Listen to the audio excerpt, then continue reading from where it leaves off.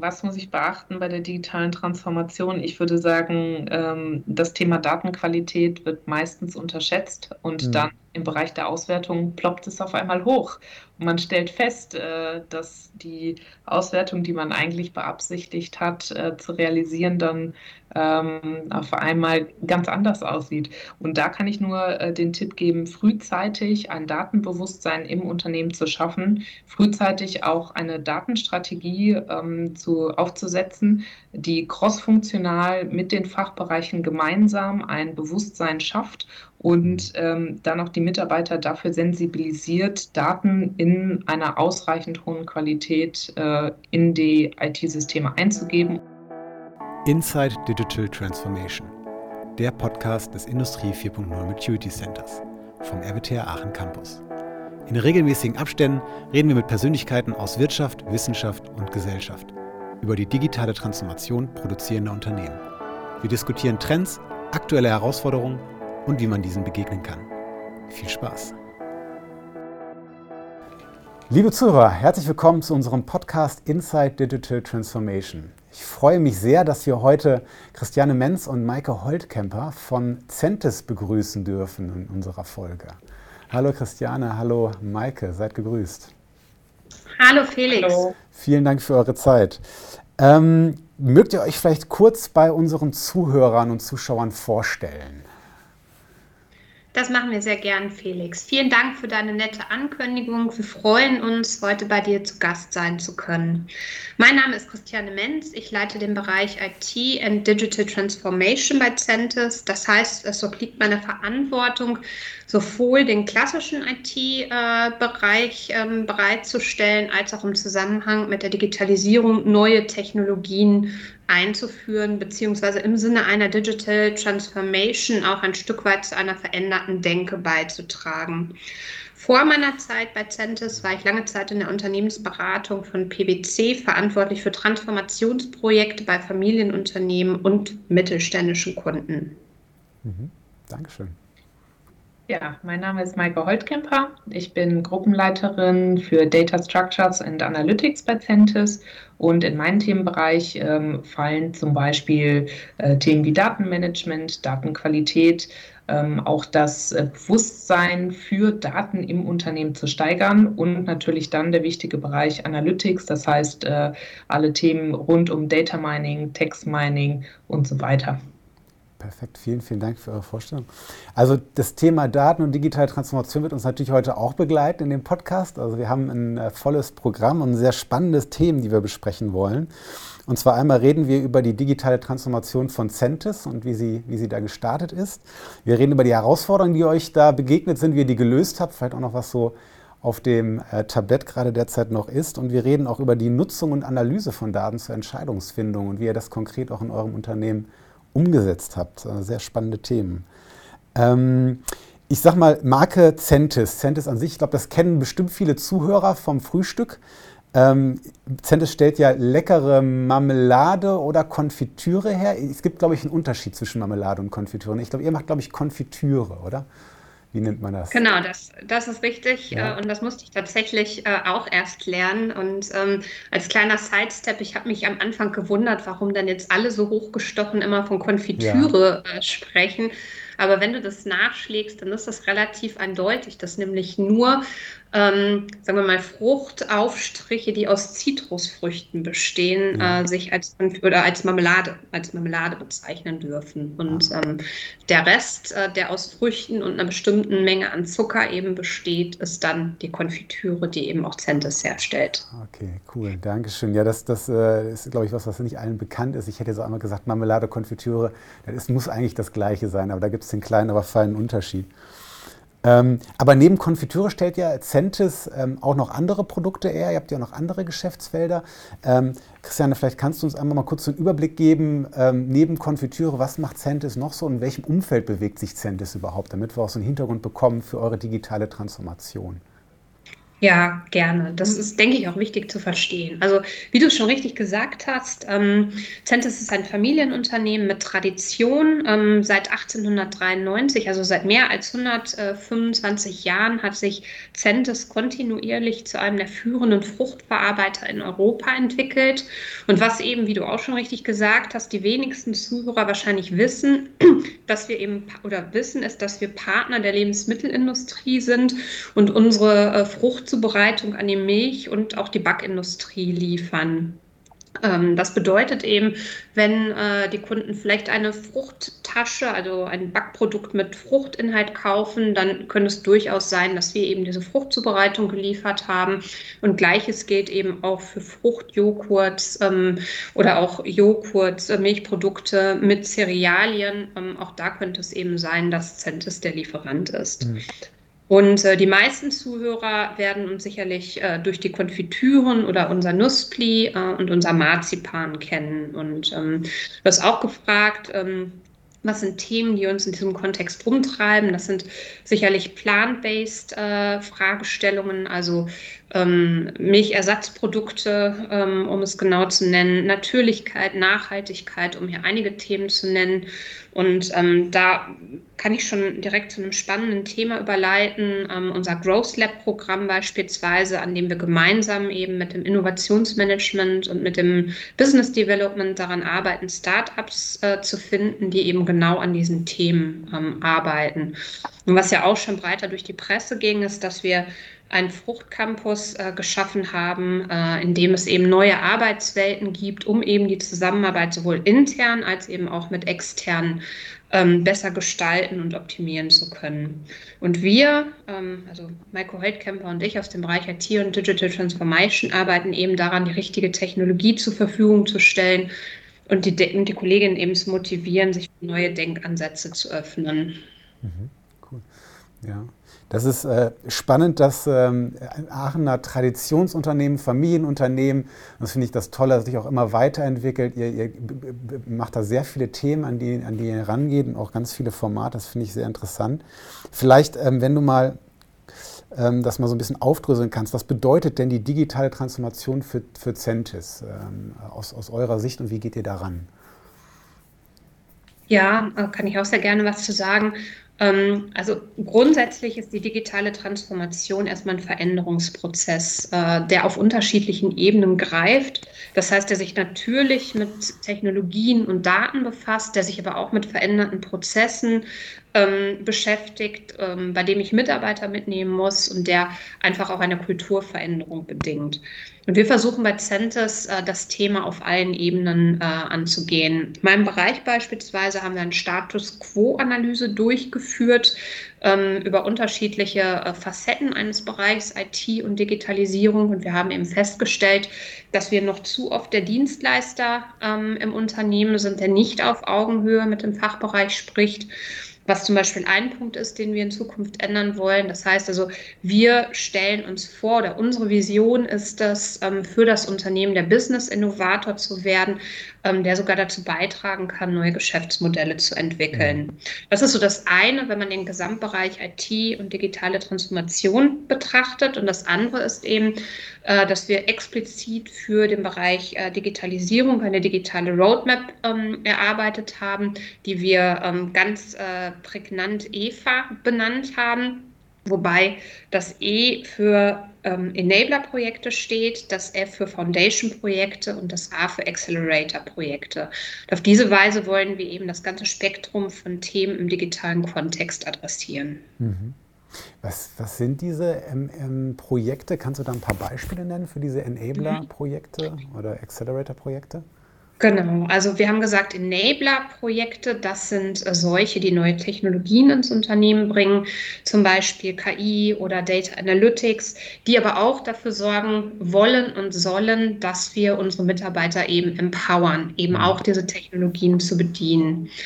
Dann das Thema Foundation-Projekt, der Name sagt es auch ein Stück weit, der beschäftigt sich eben mit den Basisprozessen. Das ist ja auch ein Teil der digitalen Transformation, eben sicherzustellen, dass ich manuelle und analoge Prozesse eben zunehmend in ein digitales Format bringe und eben auch Schnittstellen zwischen Prozessen automatisiere.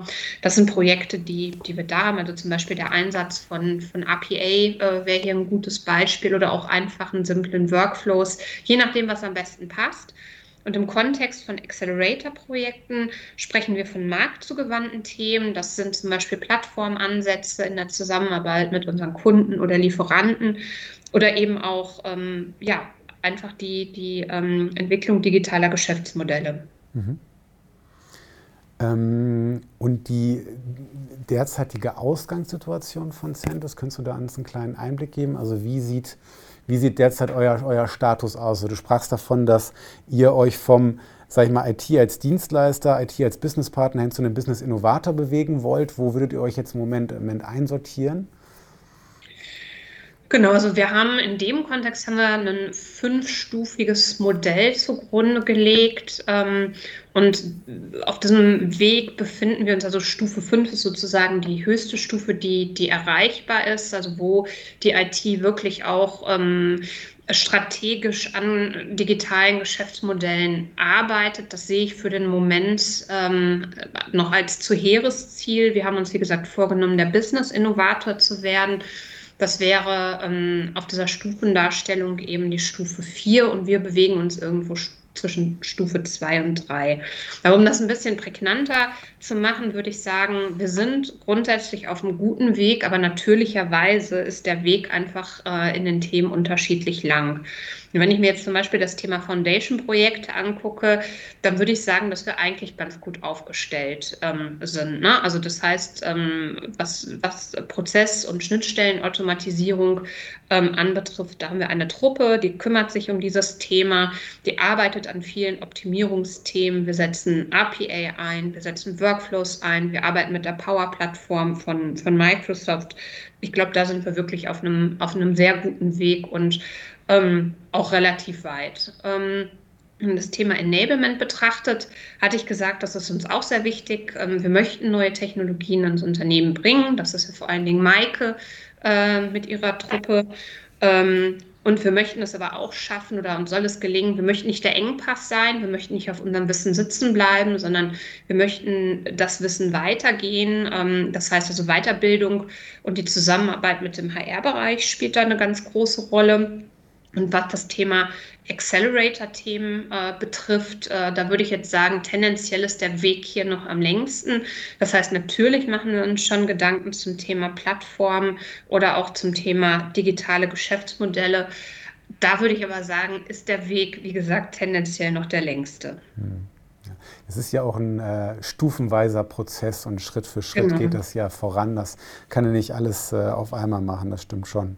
Und im Endeffekt, wie du es auch gerade beschreibst, das ist ja so ein, sag ich mal, so ein umfassender Veränderungsprozess, so eine digitale Transformation. Man macht das ja nicht nur für einen Bereich oder eine Truppe macht das, sondern das zieht ja schon das gesamte Unternehmen an einem Strang.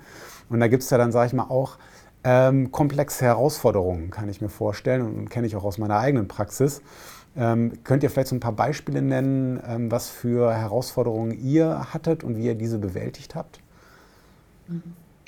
Ja, also ich sag mal, eine Herausforderung, die mit Sicherheit viele andere Mittelständler auch haben, ist eben das Thema Datenz und auch generell das Thema Datenstrategie.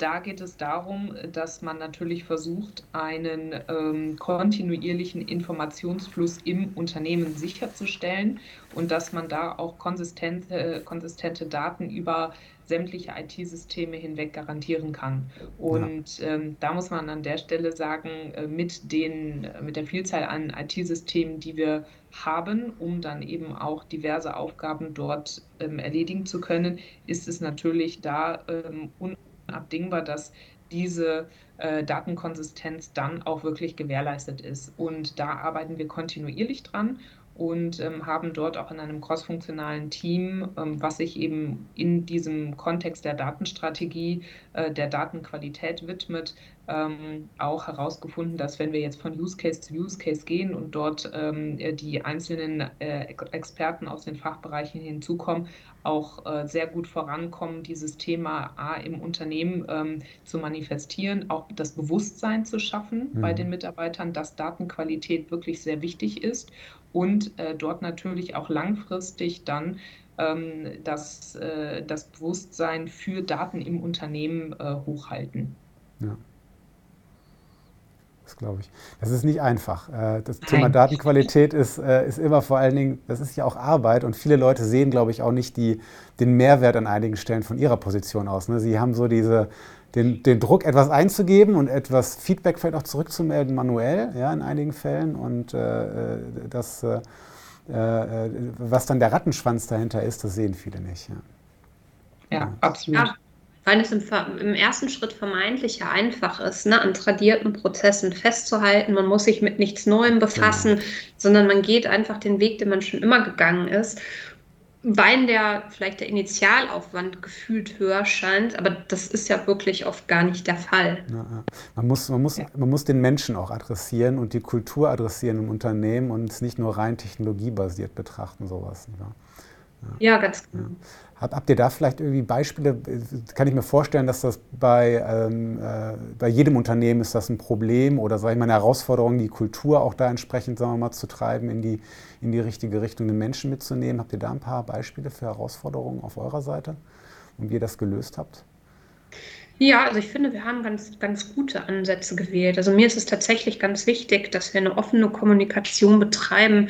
Wir haben das Medium der Unternehmenskommunikation, dessen wir uns oft bedienen, um zum Beispiel auch Erfolge mitzuteilen und insbesondere eben auch Erfolge, die wir durch crossfunktionale Arbeit geschafft haben. Ne? Also gerade heute kam noch eine Nachricht von dem Erfolg eines Teilprojektes, an dem Maike auch beteiligt war, der Vertrieb. Und noch ein Kollege, wo es aus der IT, wo es eben darum ging, dass Kunden, die eine Lieferung bekommen, eben zukünftig eine Benachrichtigung erhalten und eben direkt ihr Feedback über die Lieferung zurückspielen können. Und ich finde es ganz wichtig, dass man sich eben da in diesem Kontext auch gegenseitig lobt und diese Erfolge eben auch transparent macht und ein Stück weit auch feiert, wenn man so will.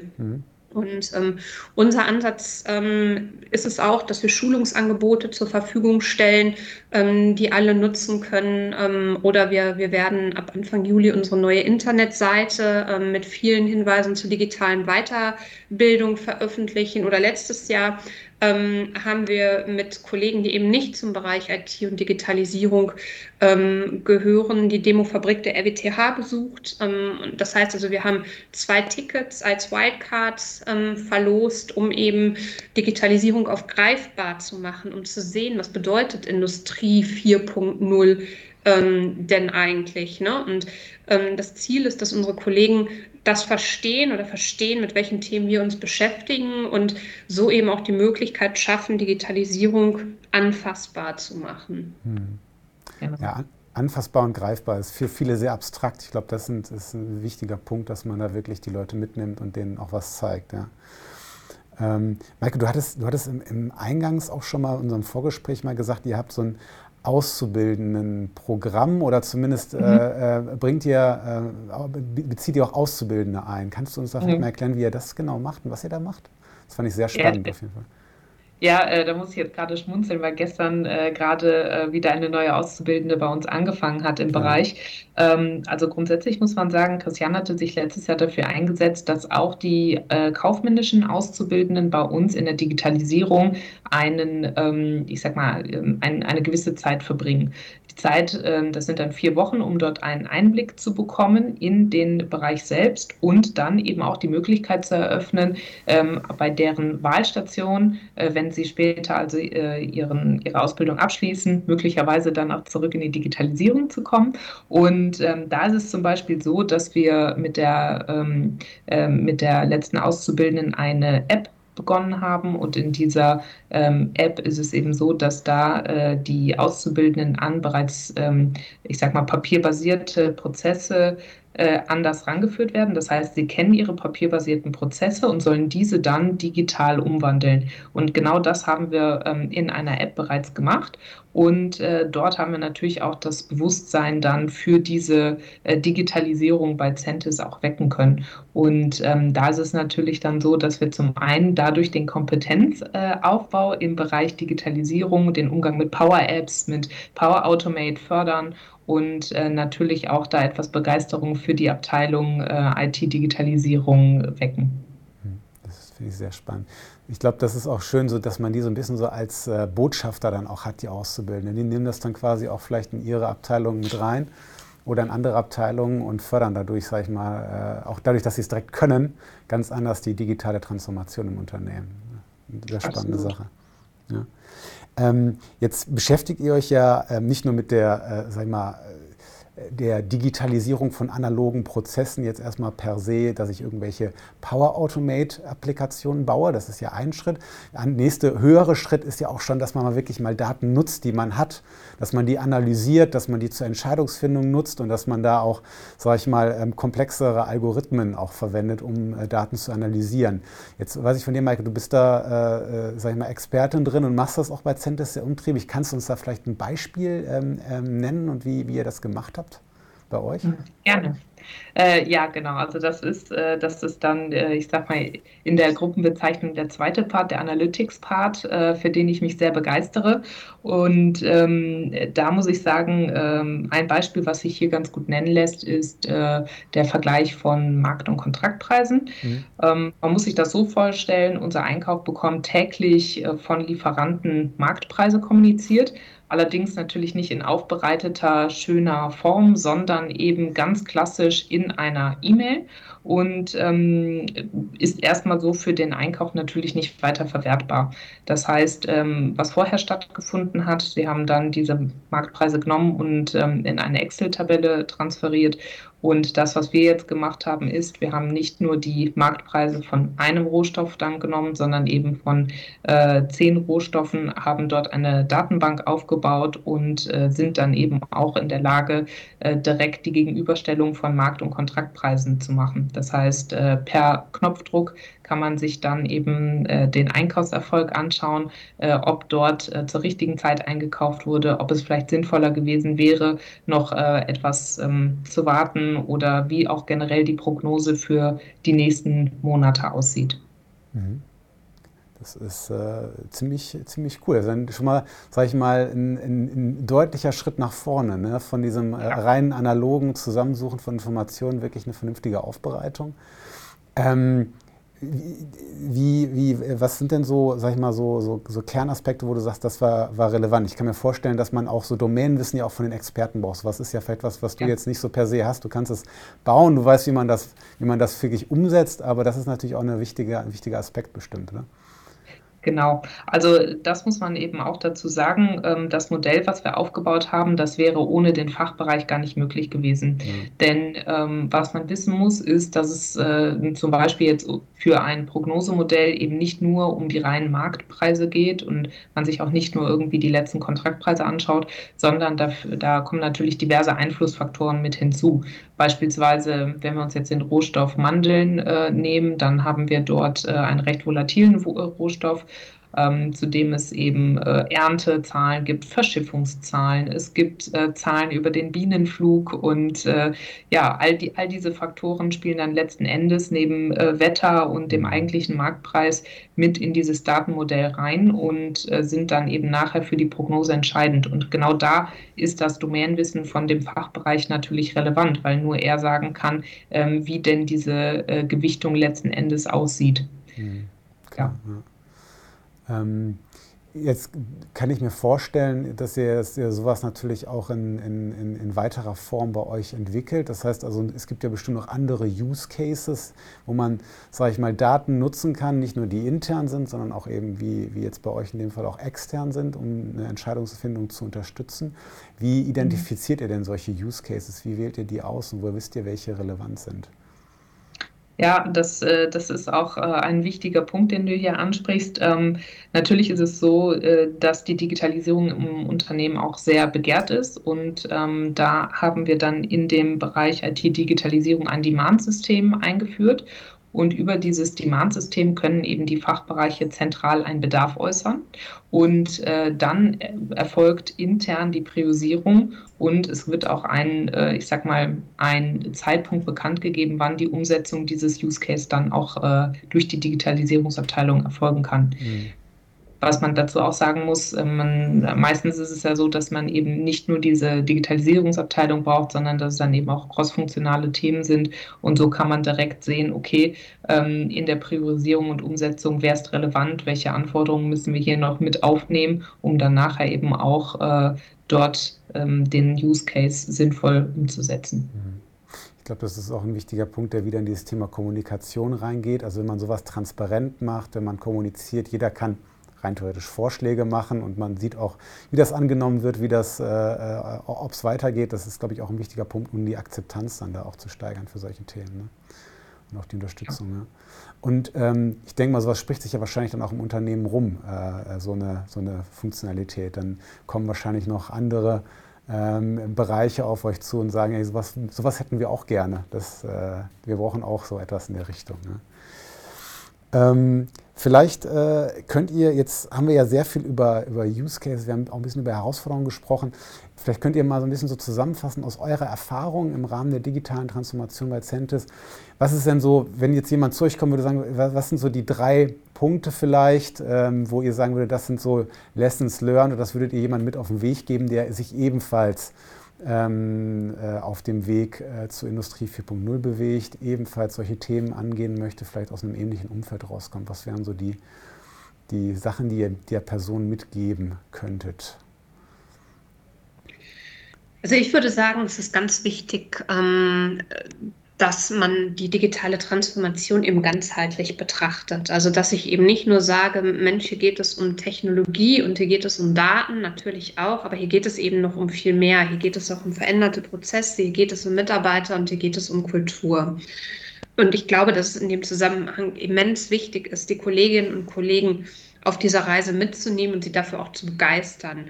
Und ich glaube, dass es wichtig ist, die Kolleginnen und Kollegen eben direkt anzusprechen, wie ich es vorhin gesagt habe, zum Beispiel über die Unternehmenskommunikation, dadurch, dass wir Digitalisierung greifbar machen und auch, dass wir für Rückfragen erreichbar sind. Wir brauchen aus meiner Sicht Kollegen und Kolleginnen, die sagen, ja, wir gehen diesen Weg eben mit euch und wir sind auch bereit, tradierte Vorgehensweisen zu überdenken. Und das erreichen wir aus meiner Sicht nicht, wenn wir hinter verschlossener Tür arbeiten und dann an einem Tag X irgendwann sagen, so, und das haben wir jetzt geschaffen, bitte nutzt das jetzt, weil das ist ja viel besser als das, was ihr bisher gemacht habt. Also das wäre wirklich mein Aufruf an alle, die diesen Weg gehen. Überlegt euch ganz genau, wie könnt ihr möglichst viele Follower für euer Thema schaffen. Das ist gut, ja. Wichtiger Punkt. Maike, was wären so deine Themen, die du jemandem mitgeben würdest, wenn er fragen würde, was muss ich beachten? Was muss ich beachten, genau. Was muss ich beachten bei der digitalen Transformation? Ich würde sagen, das Thema Datenqualität wird meistens unterschätzt und dann im Bereich der Auswertung ploppt es auf einmal hoch.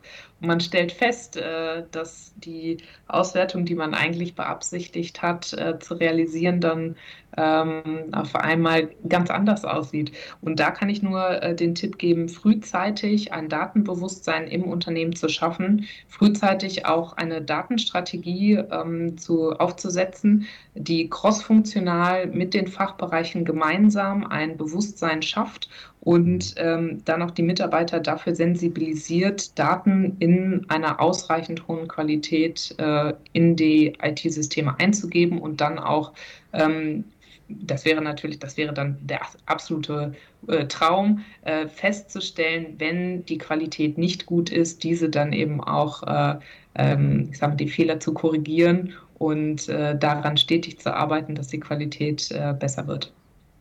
Ja, fundamentale Sache, das stimmt schon. Ja, ja wunderbar. Vielen, vielen Dank. Ich glaube, das sind sehr schöne Schlussworte. Also einerseits natürlich die Menschen mitnehmen, die Organisation mitnehmen, für sein Thema werben und auch natürlich die Leute einbeziehen und nicht nur von oben herunter dirigieren und vor allem das Thema der Datenqualität, der Datenkultur voranzutreiben, weil ohne das kann ich keine Daten nutzbar machen. Das ist definitiv so. Christiane, Maike, vielen, vielen Dank für eure Zeit. Vielen, vielen Dank für eure Einblicke. Es hat sehr viel Spaß gemacht. Ich fand es sehr spannend und ich freue mich, wenn man sich vielleicht dann auch mal bald hier auf dem RWTH Aachen Campus oder irgendwo in Aachen dann auch mal wieder in echt sieht und nicht nur über Teams. Vielen Dank, Felix. Hat sehr viel Spaß gemacht. Danke für eure Zeit. Vielen Dank. Dankeschön. Ciao, ciao. Tschüss.